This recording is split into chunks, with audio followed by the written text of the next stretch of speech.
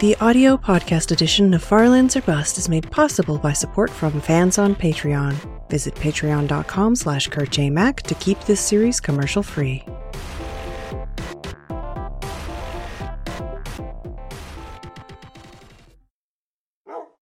Hello, ladies and gentlemen. My name is Kurt. Ooh, grass. My name is Kurt, and welcome back to Farlands or Bust. This is episode 745, and I just destroyed that new bit of grass. Episode 745 of Farlands or Bust, breaking out of the last episode's hidey hole, getting rid of some miscellaneous junk in my inventory. Ooh, where'd these come from? Get out of here. And continuing west towards these them's Farlands here in Minecraft Beta 1.7.3 through the fields of sheep, I say, for your Friday, July 12th, 2019. This one being recorded live on Twitch once again. And once again, the Farlands or Bust charity goal has increased by an episode's worth of walking. The new file size of this Farlands or Bust world is 27,681.74 megabytes. So that is the amount of dollars that I wish to raise for Direct Relief Charity as of this episode.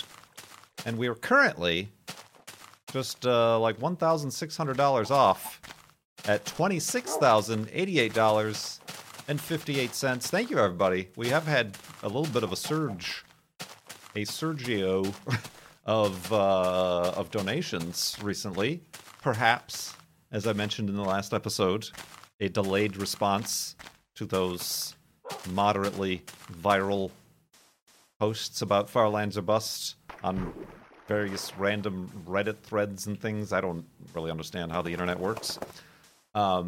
Or perhaps just a natural way of the world, and people being interested in Farlands or Busts. That's probably what it is. People just like me. But yeah, thank you everybody who keeps donating, and quite a bunch of you asking questions. It also could be because in the last episode I'm like, hey, I don't have any questions. I need questions and donations to the charity. So maybe that's another reason. I'm going to go ahead and just take all the credit, if you don't mind. And I don't. But yeah, we are continuing west here in Minecraft Beta 1.7.3.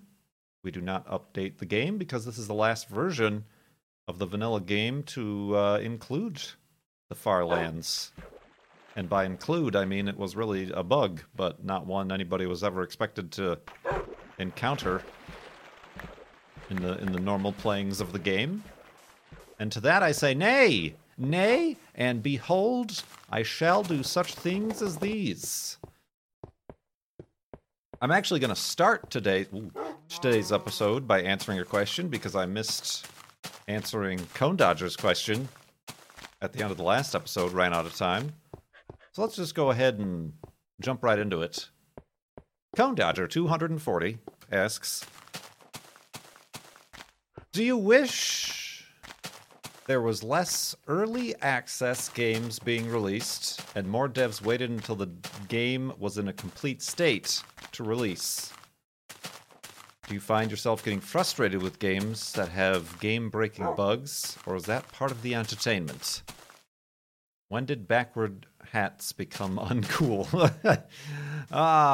Well, I'll tell you about the hats. As someone with too large of a cranium to be able to wear them, frontward or backward, they're pretty uncool on me, anyway. To answer the specific question, I don't know. I don't know why a backwards hat is uncool. Now, if a Mini Cooper is wearing a backwards baseball hat, that makes it look kind of cool and unique in a weird, what's wrong with that car kind of way.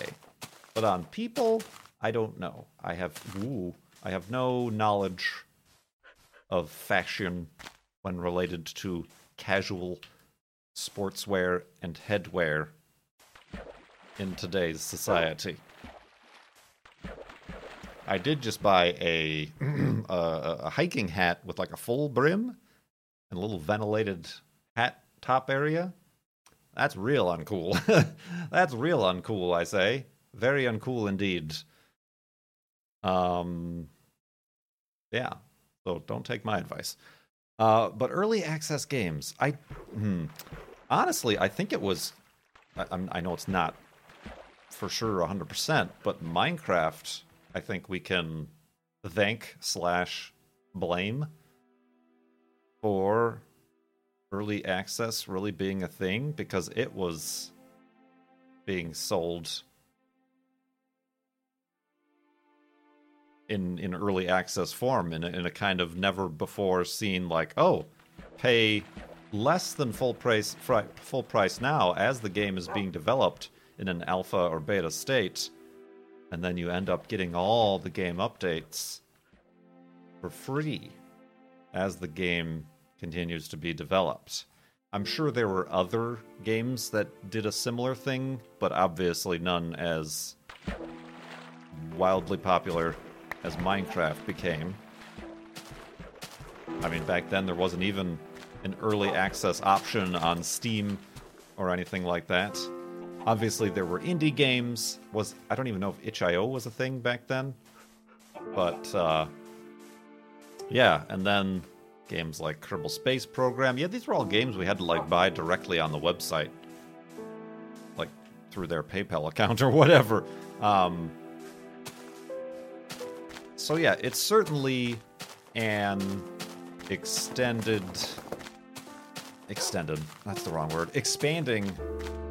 trend. I think as of now it has expanded to its full form. And it's actually starting to infiltrate the AAA video game market, I guess. Look at a game like Fallout 74. Very broken, very incomplete and boring. This is all hearsay because I've never played it, but just everything I've read and seen and heard about it. And this by Bethesda, a major developer, and now they're like slowly taking the feedback and trying to fix it. But in that scenario, it might already be too late. And they were charging full price. that was very much 76, 74, whatever. The Fallout one that looks exactly... I saw that game, like footage of the gameplay, and I'm like, did they just remake 7 Days to Die? Like, that's how it looked. And as if you may know, I'm not a fan of the way 7 Days to Die looks.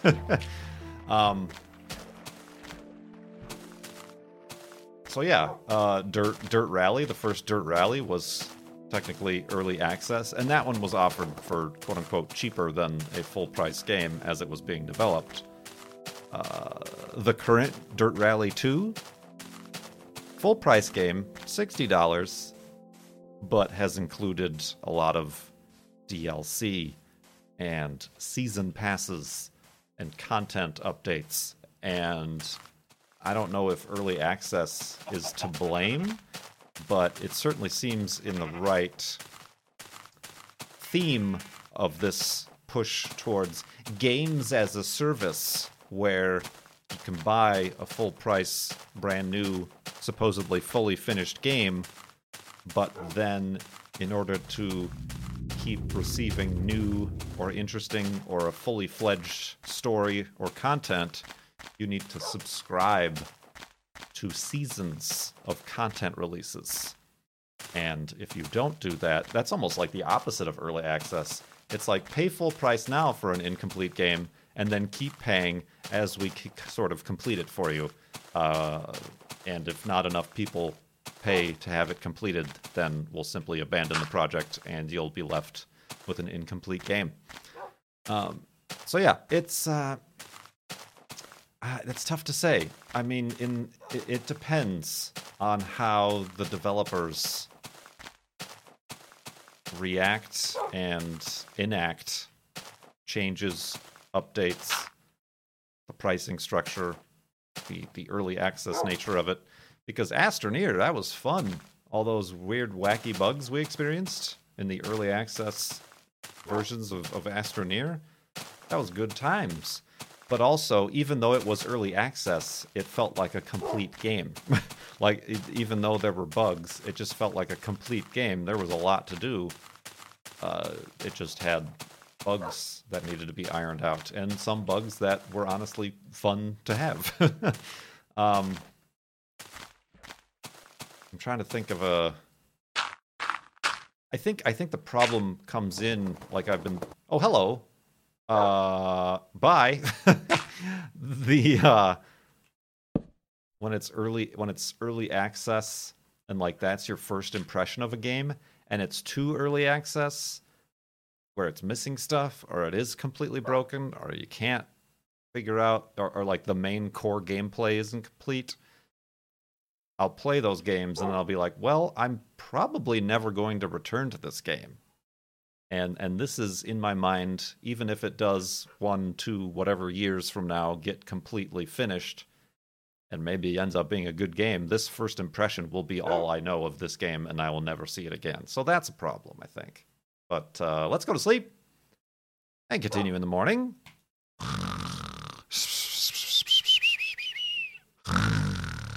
And awakeness.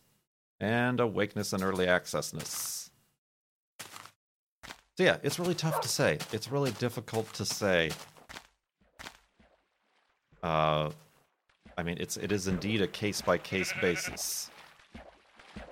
I mean, we've ran into a few games recently that aren't saying they're in early access, but seem like they're still in development, and seem like they're still not feature complete or content complete. And that's just reversely confusing, I suppose you could say. And it's hard to know what to think of that situation, where if it had been in early access, I might have forgiven it some of its lackings. So yeah, that's it's tough to say. I don't think that I think early access,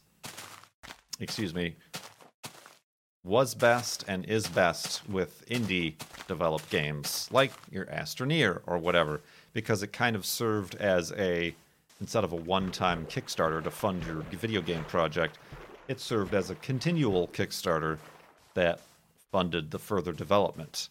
When you're a big AAA gaming studio, your funding should come from publisher. And if it's not, or if it is, but then you're also early accessizing your video games, that feels like double dipping. As far as I don't know much about the video game industry, I guess, behind the scenes as well, or seams, those sorts of things. Yeah, Jim Sterling is a better channel to watch in regards to the business, giving him the business. But yeah, I don't think it's frustrating. I don't think it's frustrating to me, but like I don't get so invested in games where I'm like, I'm so excited this game is coming out, and then it gets released in early access, and it's like, oh, I'm so sad because it's not working the way I want it to, and I wish they would have just waited for it to be fully completed. I don't think I've ever run into that. I've avoided games because of that. I avoided No Man's Sky, even though it wasn't released in early access. That's one of the games that was fully released at full price, and it was kind of early access. Like, that should have been early access. But then the following year, when they did do a bunch of updates, and I did pick it up, I'm like, okay, this is a more complete game. Still had a lot of problems. And they're again, this summer, I think, planning another big update. I don't know what is planned with it, or if I'll even return to it. But, yeah. That is the way that cookie crumbles. Thank you very much, Cone Dodger, for that question. and your patience in waiting for this episode to get it answered. I do have some news about the internet.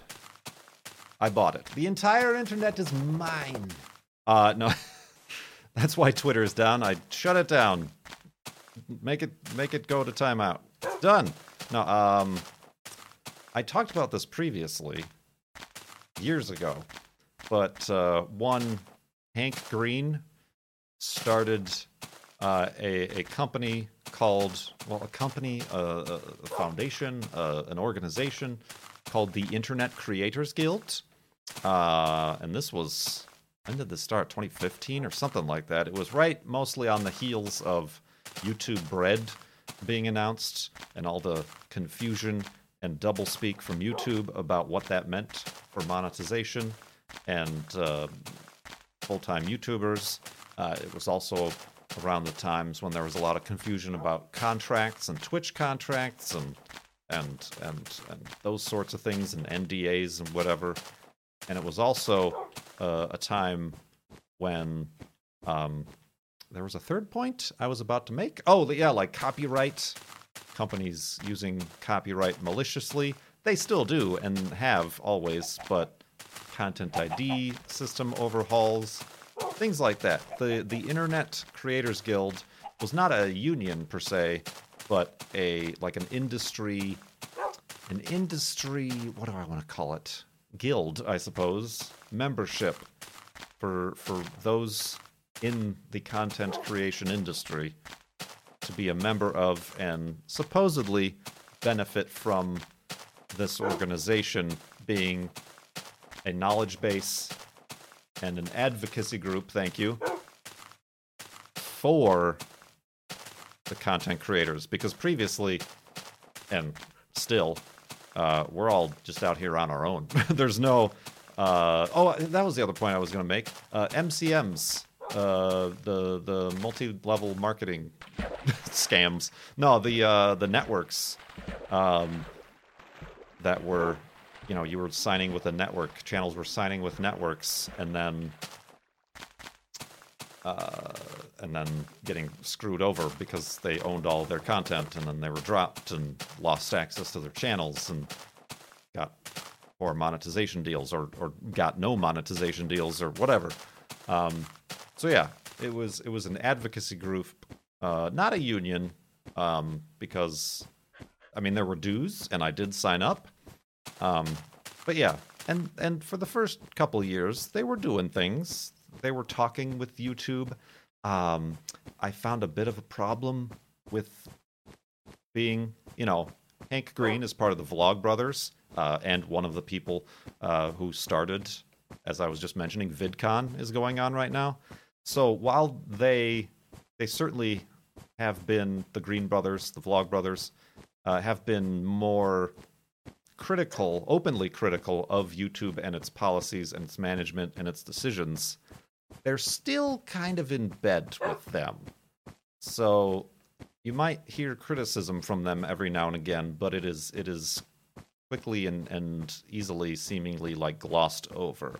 And that was a problem. There was this one supposedly town hall meeting with members of the YouTube Content ID team that you could participate in, like a live Google Hangout or whatever they did. And I submitted some questions, and a lot of people, if you're a member of the ICG, submitted questions. I wasn't able to watch it live, so I wanted to watch what their answers were. But oops, sorry, YouTube said that the archive of that stream isn't available, and there was no complete transcript or anything like that. So that was disappointing. And it's like, why? That seems a little bit convenient, right? Were some things brought up that they would rather not have been brought up? I don't know. But anyway, I've been a member mostly to kind of support what I thought their mission would be. And yeah, that airplane, woo, we're under attack. Bow. That was supposed to be a machine gun and not a air horn. So anyway, regardless of all this jibba jabba, just got an email earlier this week from the Internet Creators Guild saying that they will be shutting down, and memberships will be being refunded for whatever prorated amount of months a membership would have had left. They're citing because they have not been able to find a way to maintain funding to support the staff necessary to continue the mission. I actually, weirdly, and perhaps appropriately, and I wasn't the only person who thought this, last month I canceled my membership from renewing, which I think it was going to renew to this month in July, because I had noticed how they hadn't been up to much. They hadn't been producing their podcast anymore. They hadn't been posting things on their Twitter. I don't think their Twitter had anything on it since 2017. And I'm like, well, this feels good to be part of this.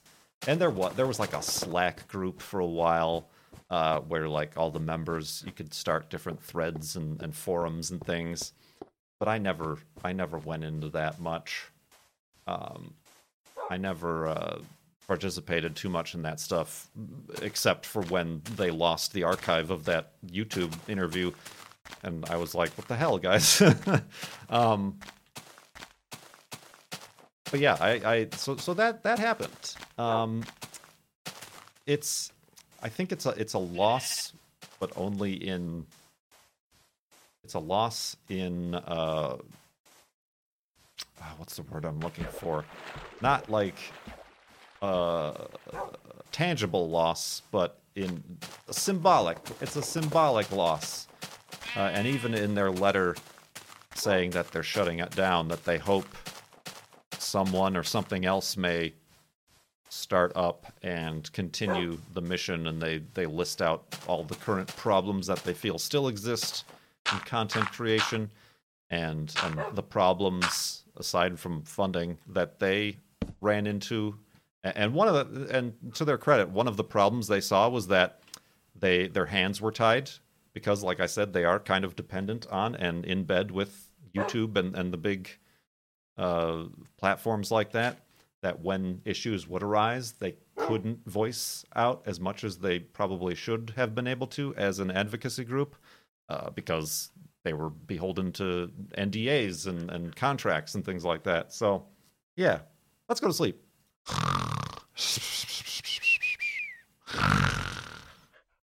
And awakeness. And continuing on this. So yeah, that's a shame. I do feel like if there probably isn't going to be, just because the creator community has become so fractured. A lot of people have bailed out of YouTube. A lot of people are on Twitch.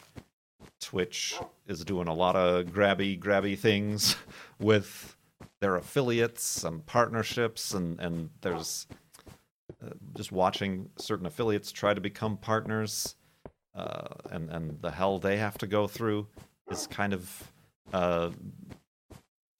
they have a monopoly. They don't have to be beholden to anybody, and the decisions they make can make no sense and be not fair.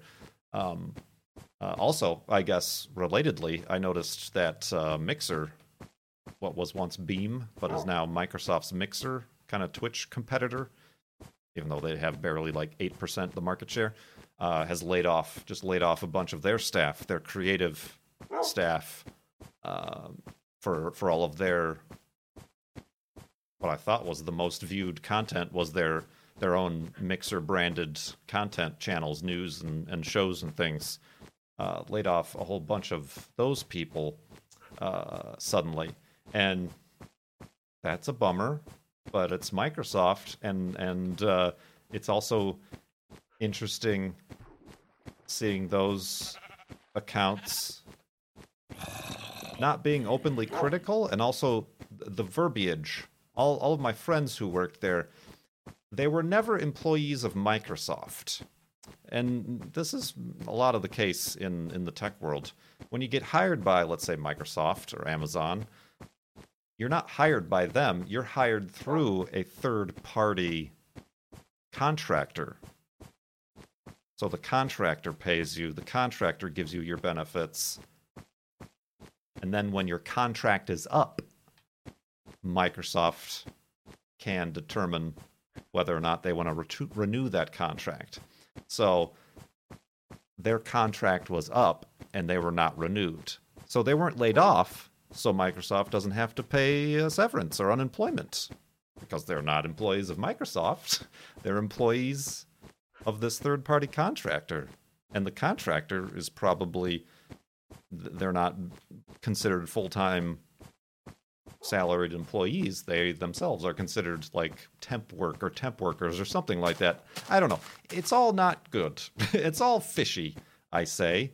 And yeah, I do feel like a Internet Creators Guild would need to have more teeth, if anything is to resurface again. I would imagine something more along the lines of an EFF, the Electronic Frontier Foundation, who employs and hires legal experts and lawyers to support their causes and their literal legal battles and things like that. But yeah, that was just interesting and kind of like I just, like just because I literally just canceled renewing my membership, I'm like, okay, well, that's not unexpected, but it's just one of those things that I remember actually, I knew I was hesitantly optimistic about it, and that hesitation certainly, although much belated, has come to fruition. Indeed. Speaking of assholes, I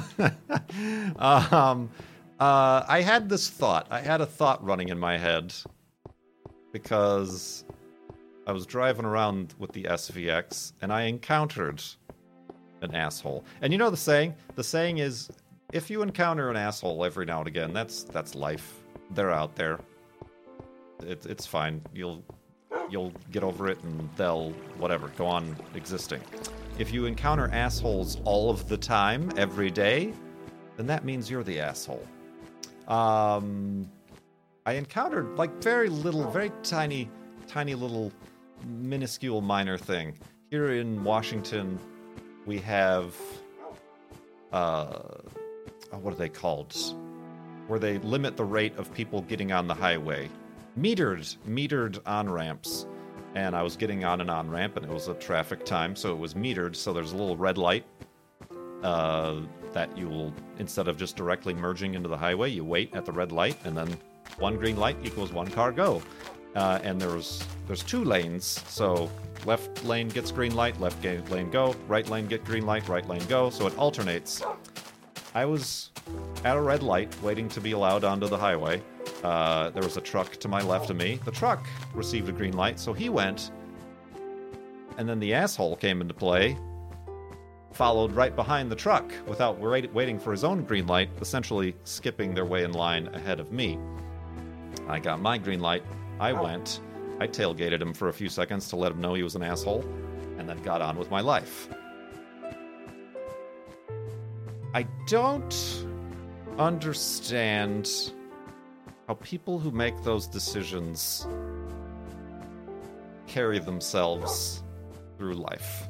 They clearly are lacking any sort of definitely external empathy or even regard, considering they think perhaps they are their most important thing, the center of their own universe. And it got me thinking about a term I heard a little bit ago, what is it called? Neologism. A neologism. A new word. A word that was invented to describe something that didn't have a word to describe it yet. And the word I'm thinking of is sonder. Sonder apparently was coined in 2012. Sonder, to sonder, it's like a verb, I think, is the realization that each random passerby is living a life as vivid and complex as your own. It's that idea that the checkout cashier at the grocery store has lived an entire life that doesn't, they're not just an extra in your life, you're an extra in their life. It's that sort of, and I think a lot of that comes with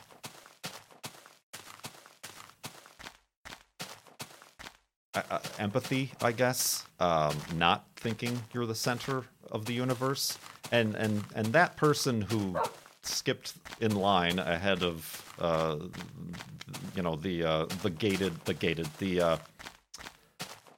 the red light at the on ramp. I just have a feeling like that person and people like that have never sauntered in their entire life. They've never even stopped to consider that fact. And I kind of think I stopped to consider that fact too often, to the point where it actually hinders my perhaps day-to-day life. I get trapped in that thought very often.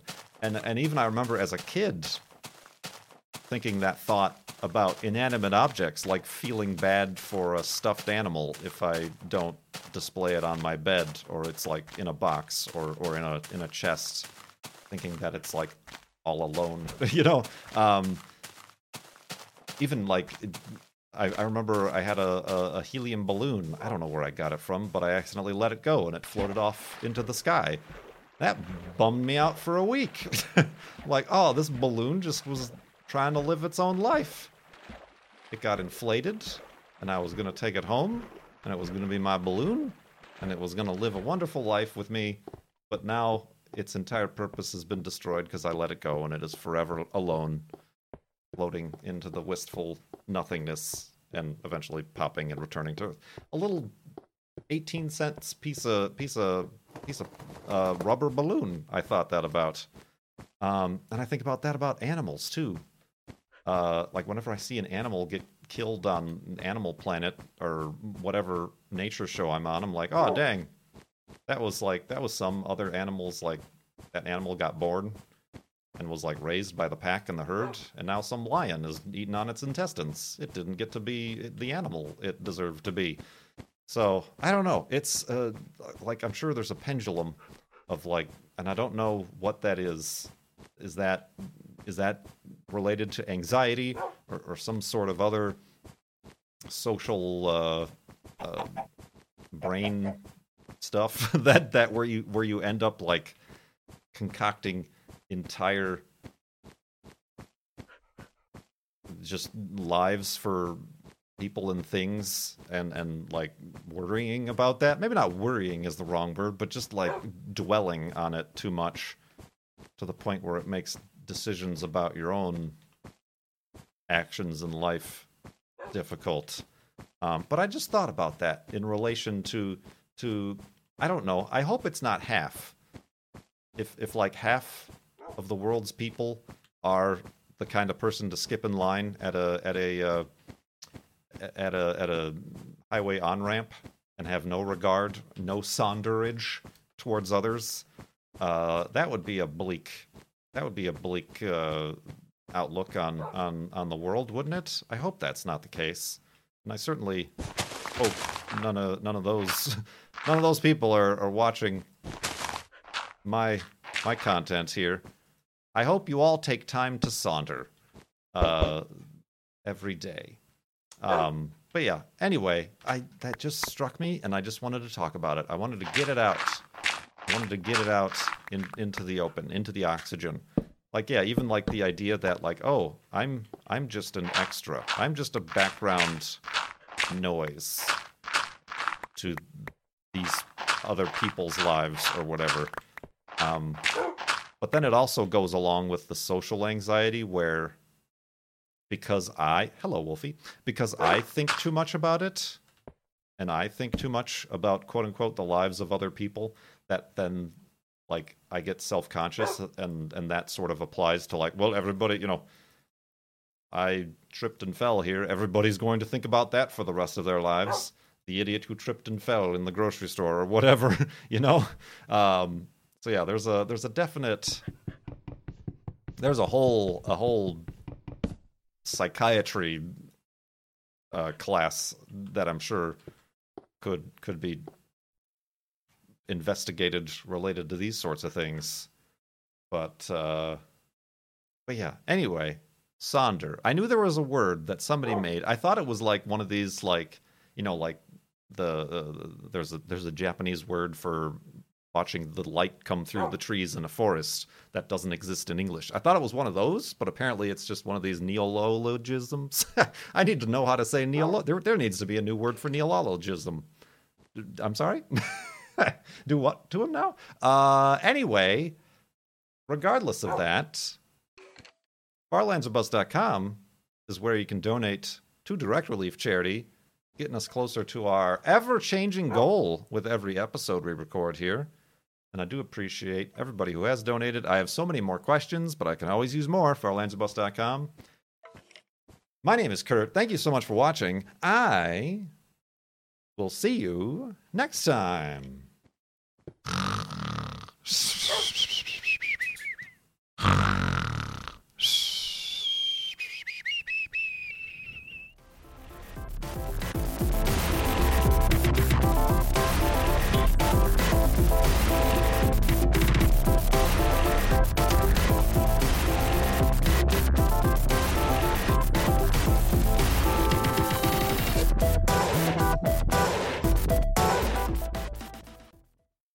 Twitch is doing a lot of grabby things.